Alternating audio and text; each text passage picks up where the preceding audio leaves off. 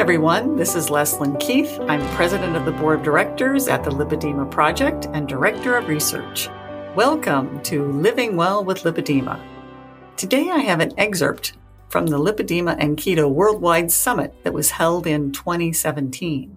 In this excerpt, Dr. Cristin Kearns, a dentist practicing in Denver, Colorado, talks about how she uncovered the unhealthy partnership between Harvard researchers and the sugar industry, who colluded to place the blame on dietary fat for modern chronic diseases instead of sugar in the 1970s.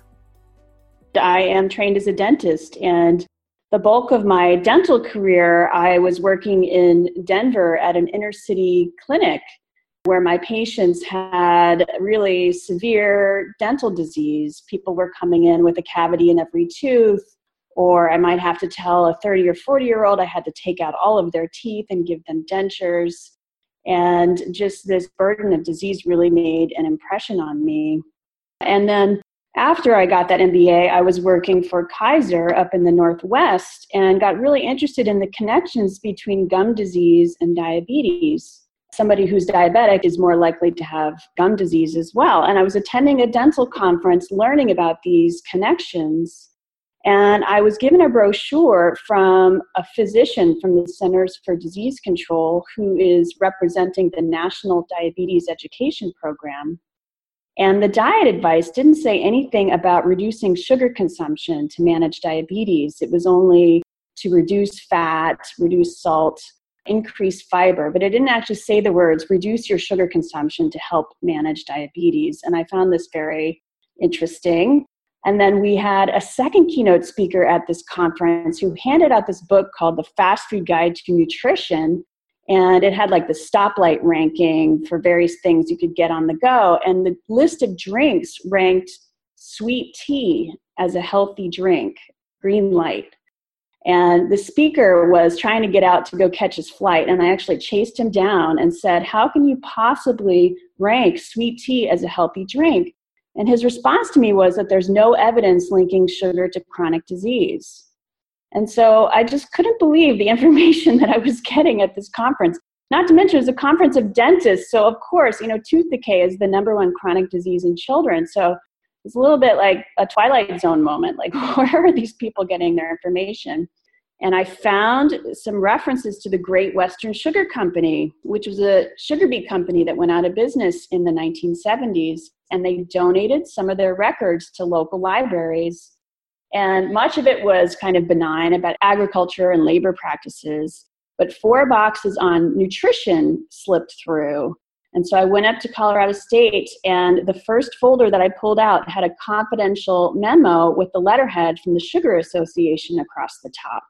And the Sugar Association is a trade group based in DC that represents the cane and beet sugar companies in the US and internationally as well. And so what I had happened upon was a series of folders telling the story of a public relations campaign that the sugar industry launched in the 1970s to influence the Food and Drug Administration's evaluation of the safety of sugar. We looked at the Sugar Research Foundation's heart disease program, which they launched in the 1960s. So I looked at their very first research project. And what we found was that the sugar industry knew back in 1954 that if Americans adopted a low-fat diet, that their market share would go up by almost a third. And so it was really amazing to me to see the president of the Sugar Research Foundation thinking about this as early as the 1950s. Let's get that low-fat diet out there and we'll make more money. And then what they did is they sort of watched the research. So in the 50s, that low-fat diet was getting a lot of attention as the most prominent theory. And then little by little, more research came out linking sugar to heart disease. And as that research got more attention, it got picked up in the media, and the sugar industry was watching. So a big, huge article came out in the New York Herald Tribune in the 60s, which got a ton of attention. And that was the final threat that got the sugar industry to start funding their own heart disease research.